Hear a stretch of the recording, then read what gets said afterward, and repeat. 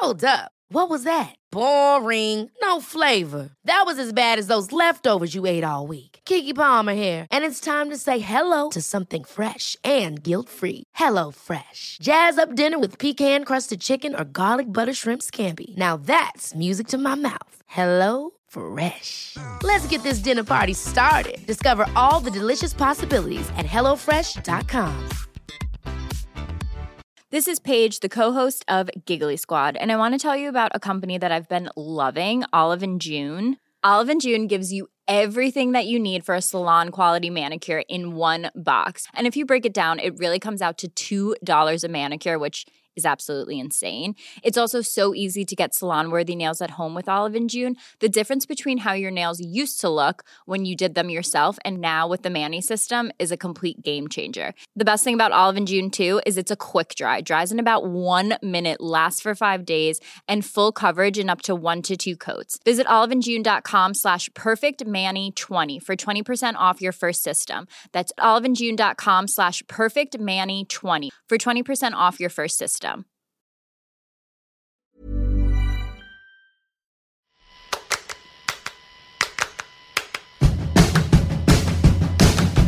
Welcome to Unscrewed, the show that knows that real liberation includes sexual liberation. I'm your host, Jaclyn Friedman, and we're going to talk today about a subject at the intersection of 3 of the most difficult topics in U.S. culture: sex, religion, and race. And here to help us navigate those tricky waters is one of the U.S.'s foremost Black intellectuals, Dr. Brittney Cooper, who is, among other things, Assistant Professor of Women's and Gender Studies and Africana Studies at Rutgers University. She's a Black feminist theorist who specializes in the study of Black women's intellectual history, hip-hop, feminism, race, gender, sex. You probably have seen her on the much-missed Melissa Harris Perry show. You've read her on Salon. You've also probably read her, or you should if you haven't, at Crunk Feminist Collective, which is the site that she co-founded. And I just love both the passion and the rigor and the self-knowledge that she brings to the conversation. She's just really fucking smart. So, Brittney, thank you for coming back on the show. Yes, glad to be back. We like to warm up with a little lightning round of questions. So the first one is, what's been making you the happiest this week? What's been making me the happiest for the last 3 weeks has been Lemonade, Beyonce's Lemonade. Yes. So I'm still happy about that. Excellent. I think that happy is going to last for a long time. What's the best sex advice you ever received? The best sex advice I ever received was from my grandmother, who told me, girl, you need to get some. So I was mortified, but it turns out she was right. And so I'm so grateful to her. That's amazing. Thank you, Brittney's grandma. Yes. And that has inadvertently led us to this whole conversation. Absolutely. Yes. What's the sex or sexuality related news that's been making you the maddest or saddest lately? I'm really saddened to hear that Africa Bambaataa, one of the founders of hip hop, molested scores and scores of young men in the 70s and 80s, and that lots of people knew about it and covered it up. He's iconic to hip hop culture, and it's so sad that he used that position of power to do irreparable harm to all those young men. Yeah, and it's also enraging the way some folks have been handling it. Absolutely. The move to defend these powerful men, particularly Black men, even when it's so clear that they're predators, is a thing that simply must change. Yes. What's the biggest sex myth that you once believed but don't believe anymore? I think I believed all of the foolishness about the value of virginity. And because I grew up in a Christian family and a Christian community, you know, I just subscribed to the idea that not saving myself for marriage was one of the worst things that I could do and was a way to ruin my life. And turns out that I've had lots of sex in the interim and my life is fine. So I've managed to disprove the myth.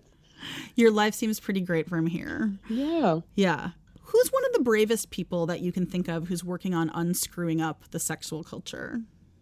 I really am digging the work of Candace Benbow, who's a graduate student at Princeton Theological Seminary, but also one of the earliest allies that I found when I tried to make some moves myself around sexuality. Say her name again. Her name is Candace Bimbo.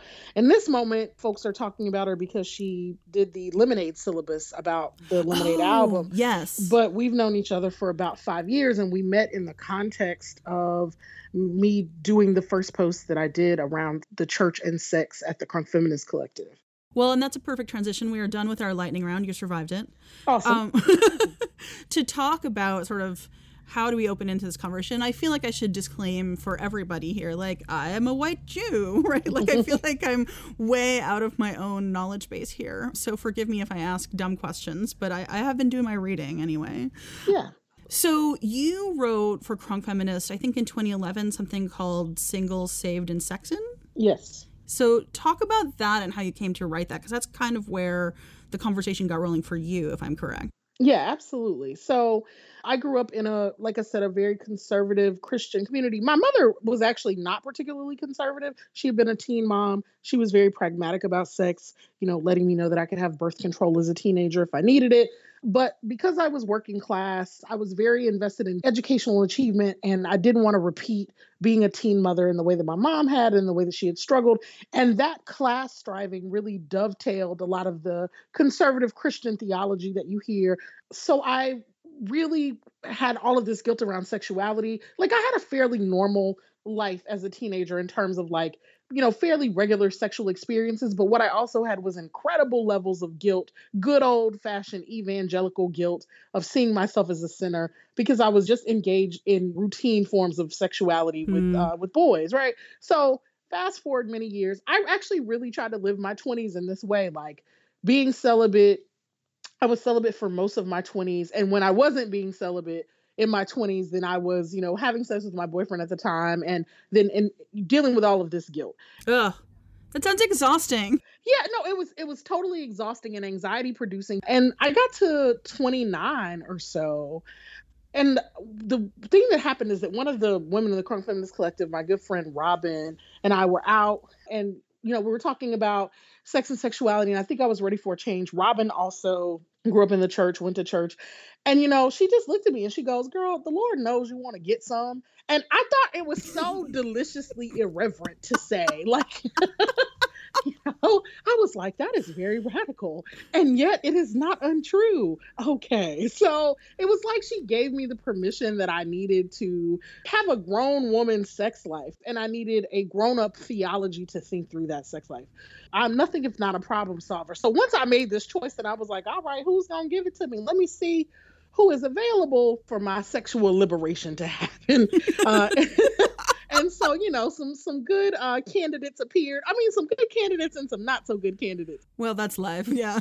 And then probably in 2011, I decided that I didn't want to hide this part of my life. Like, I had also, as I was, working through it, had seen all of these other girls that I went to church with who were around the same age, who were doing the celibacy thing, were miserable, but didn't have a theology that would help them to think about it differently. And the ones who were having sex felt all this guilt. And I was just like, can we, I don't like to use the metaphor of coming out of the closet, but can we get real about this? Can we be honest with each other? Can we be transparent? And so I wrote Single, Saved, and Sexin'. I actually wrote it anonymously. And when I did, the shit hit the fucking fan. Like, that was one of the questions on my list here. Oh, yeah. Oh, in 2011, they were not happy at all. I got dragged and called. Somebody told me that I had been given over to Beelzebub. Whoa. That's intense. Oh, yeah. No, it was the comment section was absolutely vicious. There was a minor blogging war against me by all of the Black girls who had Christian blogs.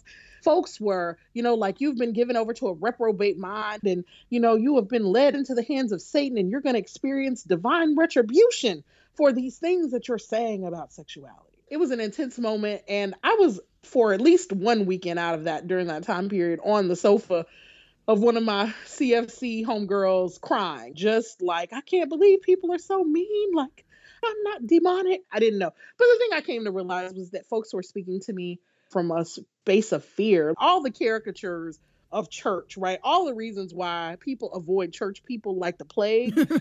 I was like, this is why no one will talk to y'all, because you sound crazy and you don't have to.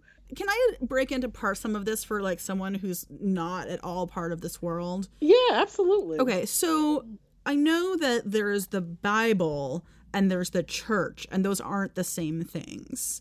So how much of that negativity toward what you talk about as a grown woman's sexuality, how much of that comes from the Bible and how much of that comes from the Black church? So there are some Christians who read this with a different kind of interpretation and who think of the Bible as something that we can be in conversation with and that we have the right to dialogue with and disagree with. And there are other Christians, namely evangelical Christians, who think that the Bible is a rule book for how we should live for all time. And I grew up as an evangelical Christian in the Black church. And much as I was saying before about how I grew up as a working class girl with particular aspirations. And so there was a way that my conservative understanding of the Bible dovetailed my aspirations. The same thing is true when you ask this question about the church versus the Bible. The Black church historically has been an institution who one of their jobs, given the history of Black people in the U.S., has been to restore Black dignity, to restore respectability to Black people. Right. That's right. To restore a sense that Black people are moral beings who are good citizens. And so they have found great fodder for that in the ways that they use the Bible. So using the Bible for conservative interpretations like remain chaste, pure, moral, upstanding, have heterosexual families where you have the children in wedlock, that both pleases God and also makes you look like a good American citizen. The church has therefore used the Bible to propagate a kind of moral interpretation that was designed basically to kill two birds with one stone, is what I'm saying.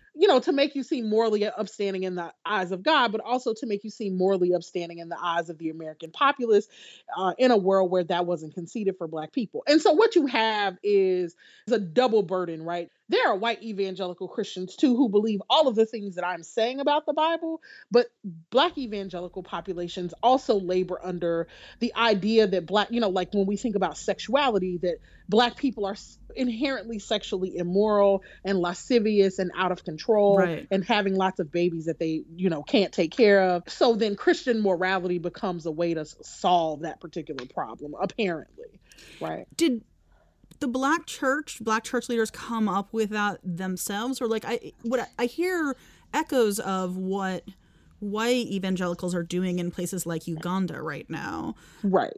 So yeah, Black folks on plantations went to churches where they had white pastors who told them, slaves, be kind to your masters. The word says that you should forgive and you should turn the other cheek. So some Black Christians interpreted that as being meek and mild and working hard and proving that you were a good person. Others, like Nat Turner, interpreted as a call for revolt, that if white people didn't act in this manner, then why should Black people act in this manner? So there were all kinds of dissent. But look, I also think that it bears noting that this has changed over time. So in the 60s and 70s, if you're thinking about the Black church of Martin Luther King, for instance, it's much more of a church that's focused on outward issues of sin, like, racism, right, or sexism or militarism.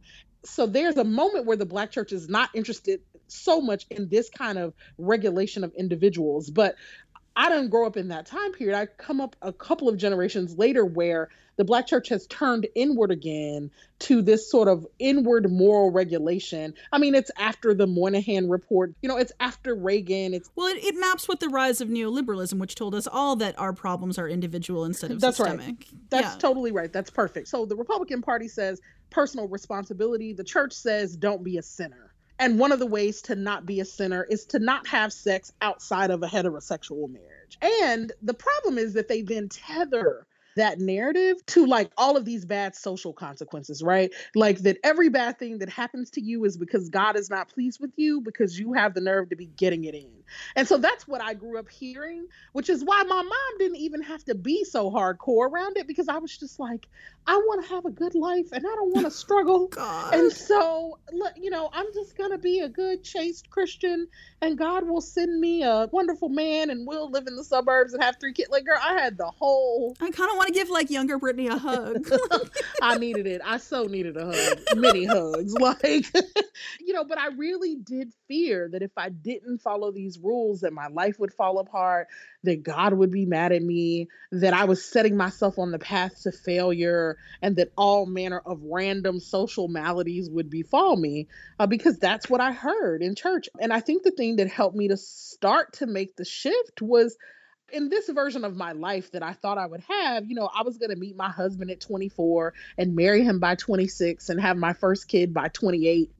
Sometimes you have these sort of heterosexual fantasies that are really a problem. And so when I got to be 24 and 26 and 28, and not only was I not married, I didn't even have a prospect. Right. It forced me to rethink my theology. It forced me to rethink what God was doing in my life, and somewhere along the way there too, I had discovered feminism. And so I had a critique of patriarchy. And all of a sudden, I started to see the ways that what folks were calling good Christian theology just sounded troublingly like the kind of patriarchy that we were critiquing in all of my graduate seminars. Right, because Black men don't grow up with the same pressures. They do not. First of all, not only are Black men, like most men, not being regulated around sexuality, but Black preachers are notorious. Like Black preachers in the Black church, Black male preachers have a notorious reputation for being straight up hoes. Like, I won't even be nice about it. Like, they just straight up are, they have lots of women throwing it at them, and they're very often partaking of it while standing up in the pulpit telling people not to have sex before marriage, and they are absolutely getting it in every which way they can. And it's like this dirty little secret that's not really even a secret. And my dad's a preacher, but thankfully not on the hoe chase like that. And one of the things that I, said to him was, how do folks sleep well at night? Because don't they feel like God is going to punish them or something? And he just looked at me and he said, they sleep very well at night. And that let me know that I must be doing something wrong, or I must be thinking about something wrong. So all of those things just necessitated like a rethinking.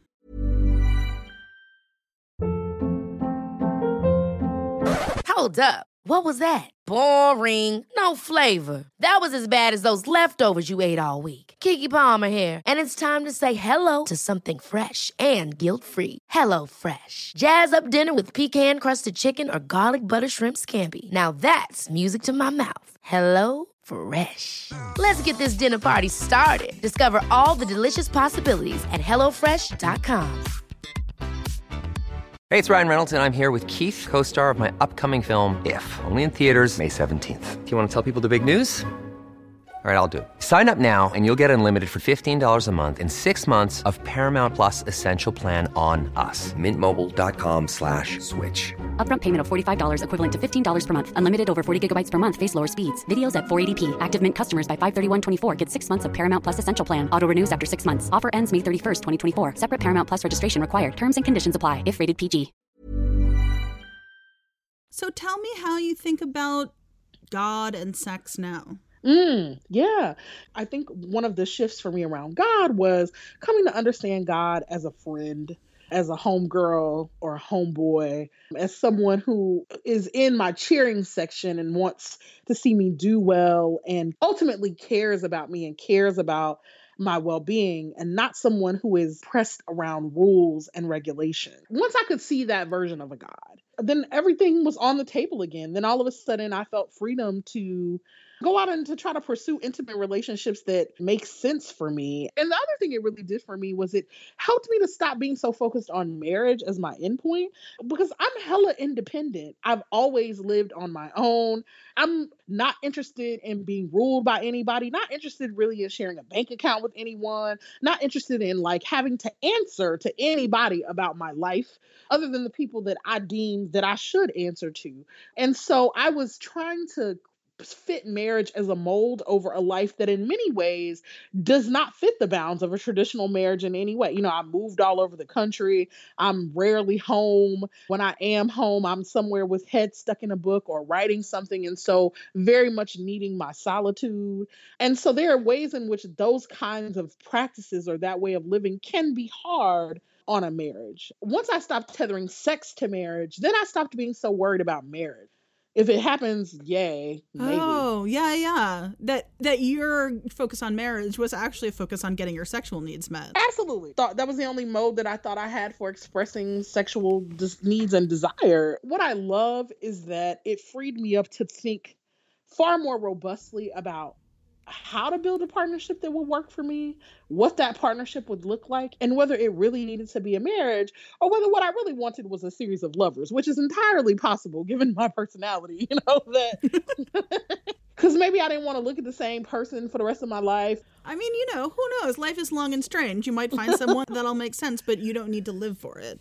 That's right. But being able to have that as a set of possibilities was the thing that was awesome to me, because I knew young women who were so pressed to get married because they just wanted to have sex. That's a good way to marry the wrong person. That's right. And I know a lot of those marriages that didn't work out. And one of the things that was interesting was when I wrote the post for the CFC, I had women to say that, right?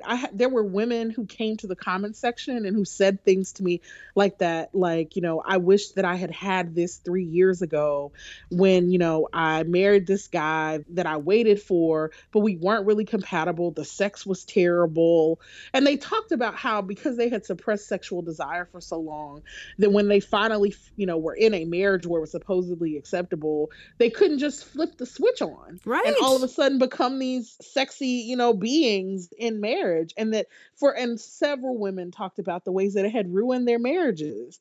All of the assumptions that the church had instilled in them around what a proper marriage and a proper sexual relationship ought to look like. And if I can be really real about it, it's taken lots of practice to have a really fulfilling sex life. Mm-hmm. Talk about that, yeah.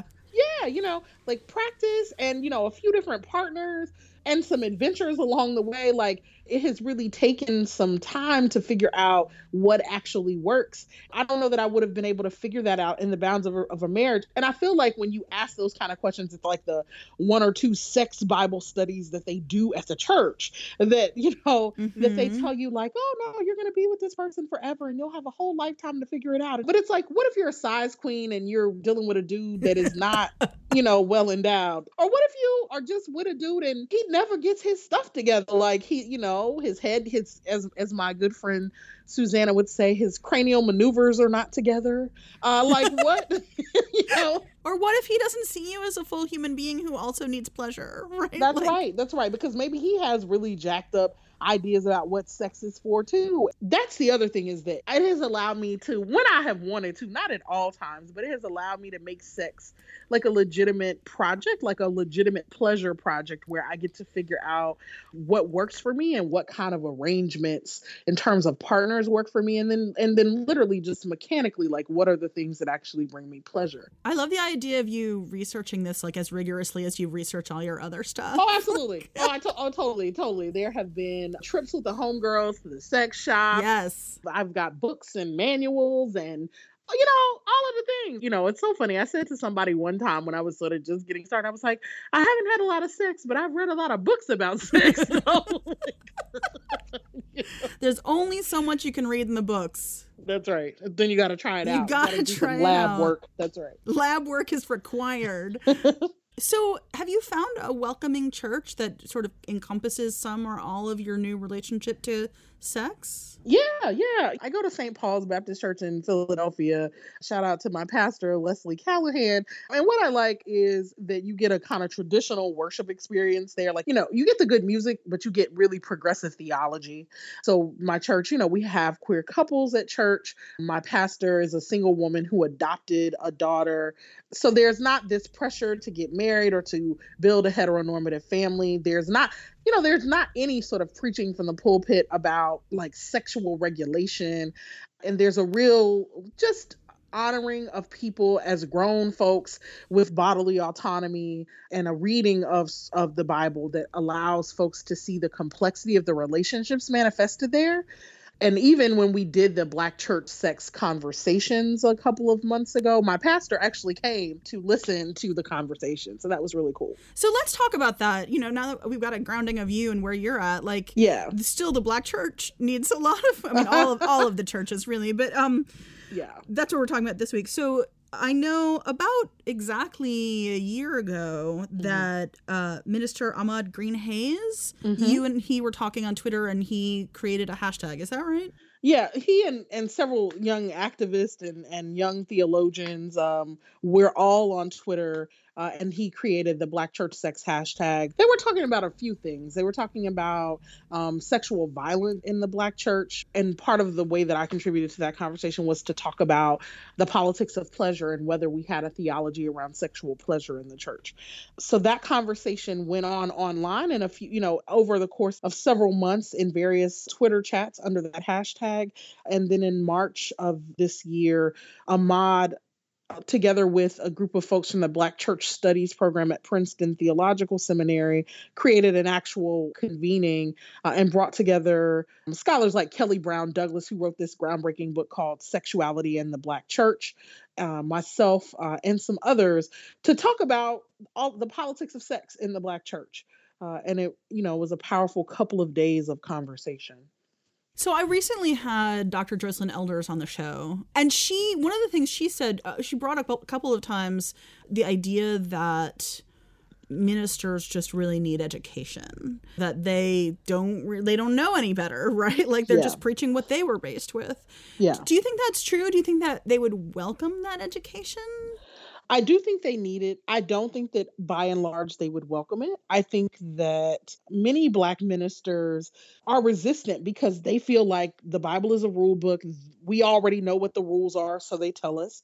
And so everybody's just supposed to follow those rules. And basically, if you follow the rules and you don't have sex outside of marriage, then you don't get AIDS, you don't have any babies that you're not trying to have, or any abortions, that might become necessary. Like, they think that that is the salve for all problems. It's just completely unrealistic because, of course, for sexual people, all people are not sexual, right? But like for those of us who actually are sexual, it's clearly ridiculous. And you can only regulate people in that way for so long. And then eventually folk are going to have some sex. Or it's going to, as we talked about, it's going to drive them into terrible dysfunctional marriages. That's right. It's going to drive them into terrible dysfunctional marriage or terrible dysfunctional emotional problems. Like, one of the things that is most sad to me is when I am doing work in churches or, hanging out with homegirls in churches who I have homegirls in the church who literally have not been touched in a decade, in a couple of decades. Like, it puts all this pressure on dating, right? Because if you think that you can only have sex during marriage, then every dude that you date,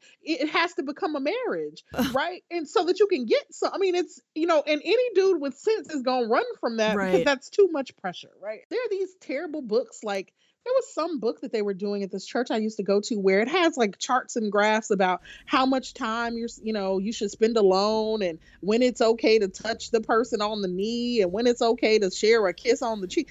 And I knew grown women who were passing this book around like it was a good idea. And I was like, what? You're going to map your sexuality on a chart? How does that work?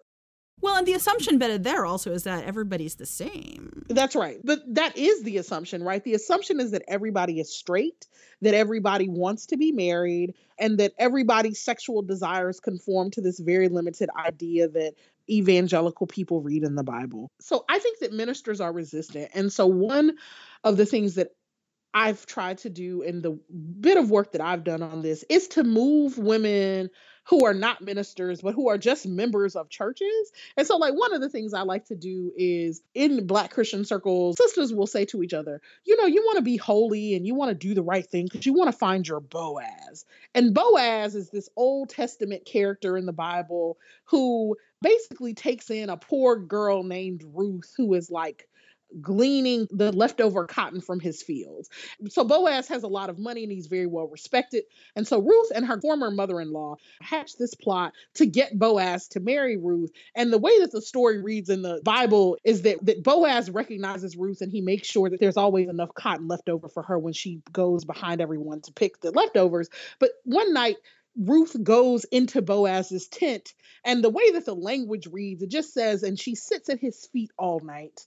And when he wakes up in the morning, he has to marry her. And you're taught to believe that this is because there's some odd ancient Middle Eastern custom in which if a man falls asleep and a woman is sitting in his tent when he wakes up, he has to marry her. This is how people tell this story, right? They literally tell the story as, you want to find your Boaz, your good upstanding man with money who will marry you. And if you're good and you sit at his feet long enough, he'll marry you. That's right. And her mother-in-law was like, look pretty, wait till he gets drunk and passes out in the tent and then go into the tent and sit at his feet.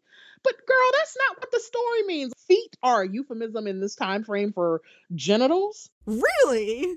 Yes. So basically, it means that she gave him the blowjob of his life. And he was like, I'm marrying her. That's right. And so, so this is the kind of stuff that I'll go, when I'm doing this kind of work with women in the church and say, is I'll just point them to a story and look and say to them, since you have to find evidence of this in your Bible, right? Since you don't believe that you can think about this just in terms of how some of us who are not totally using the Bible to live our lives in that way, think about it. Like, look at this story. This story goes against all the things you've been taught about how to build intimate relationships that you want. The dude doesn't approach her. She approaches him. She is not chaste. She rolls up in his tent, which is interesting in terms of consent and all that in the modern, context. Sure. But she rolls up in his tent and basically puts it on him. And then he wakes up and says, I'm going to marry her. So when people tell you to go get your Boaz, ask yourself what they really telling you to do, right? And look, every time I do this, it makes ladies so mad. It makes church ladies so mad. It makes me so happy. I feel so much glee inside. I feel like I got hurt when I was asking these questions in church as a 20-something-year-old by Black women who were sanctimonious, who knew they were right, and who were very resistant to the asking of questions. And so now that I have sort of done some of the work around what my questions are, I would say 90% of it is about helping women get free, because I hate to see the Bible being used to do the work of oppression, right? Yes. But 10% of it is about my pettiness. Absolutely. So it's trying to be sensitive to that, but also, trying to do this work. I hope to write more about this at some point. And I hope that I do get a chance. One of the things that I hope will happen in my career at some point is that I will be able to go into churches like the ones that I grew up in and have real conversations with women about how to build intimate lives that matter to them. But there has to be a bit of cultural shift and a bit of opening of the church to recognize that there can be a legitimately different perspective than the one that we've always thought was true. And I do think that conversations like the one Ahmad convened around Black church sex is really a step in the right direction. Because, when we took that conversation to Twitter, when Ahmad and crew took it to Twitter, so many young people responded. They are crowdsourcing their theology and their perspectives on church. They're not just getting it from the pulpit anymore.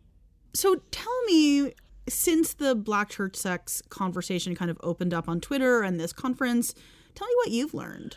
One of my favorite moments was watching Kelly Brown Douglas, who really was a pioneering scholar around the Black church and sexuality, and E. Dewey Smith, who is a pastor of a mega church in Atlanta. There was a conversation and during the convening that the two of them had. And what was interesting and compelling in that moment was watching an academic theologian and then a preacher talk to each other, because these things don't actually happen a lot, because preachers think that theologians are too sort of intellectual with all their books, and theologians typically think preachers are too pragmatic and not theoretical enough and all of that. And so I realized that we can all change. Having grown up in the church, I didn't know that there could be a world in which a pastor would actually sit down with a theologian and be willing to change and admit that there's a problem with homophobia. And so that pastor, he admitted, that there's a problem with homophobia, and also that maybe he was wrong to tell grown women that God wants them to be celibate forever in a world where marriage is on the decline. And that's huge. So I think what I'm learning, I mean, I've been on my own journey around constructing a theology around this for a while, but I think what I'm learning is that this is shifting and that we don't have to throw our faith away because we have radical politics, that if we're people of faith, or if faith or God in any iteration matters to us, we don't actually have to concede that as ground to the like right-wing nut jobs, right? That we can inhabit that space too and still be radical and still want to dismantle patriarchy and dismantle white supremacy and dismantle heteronormative systems of power. We can want all of those things and perhaps imagine that maybe we have a little bit of divine energy on our side. Ah, yes. Dr. Brittney Cooper, thank you so much for coming on my show. Thank you for having me. It was fun, as always. We will definitely be having you back. But until then, where can people find you and follow your work? Find me on Twitter at Professor Crunk. Look me up on my website, BrittneyCooper.com, or check me out at Rutgers, where I teach. Yes, go take classes from her. I wish I could. That'd be amazing.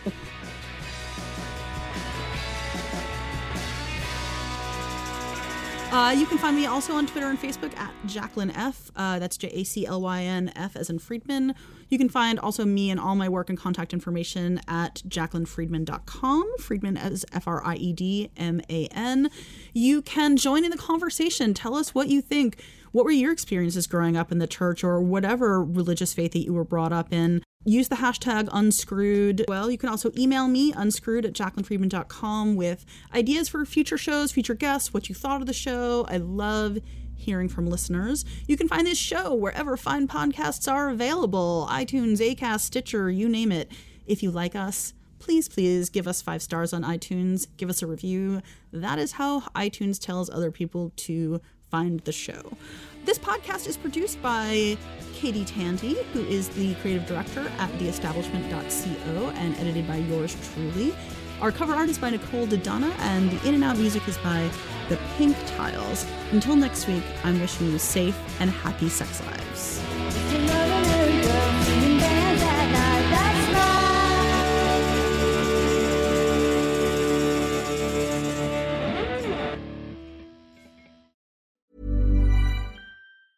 Mom deserves the best, and there's no better place to shop for Mother's Day than Whole Foods Market. They're your destination for unbeatable savings, from premium gifts to show-stopping flowers and irresistible desserts. Start by saving 33% with Prime on all body care and candles. Then get a 15-stem bunch of tulips for just $9.99 each with Prime. Round out Mom's menu with festive rosé, irresistible berry chantilly cake, and more special treats. Come celebrate Mother's Day at Whole Foods Market. Mom deserves the best, and there's no better place to shop for Mother's Day than Whole Foods Market. They're your destination for unbeatable savings, from premium gifts to show-stopping flowers and irresistible desserts. Start by saving 33% with Prime on all body care and candles. Then get a 15-stem bunch of tulips for just $9.99 each with Prime. Round out Mom's menu with festive rosé, irresistible berry chantilly cake, and more special treats. Come celebrate Mother's Day at Whole Foods Market.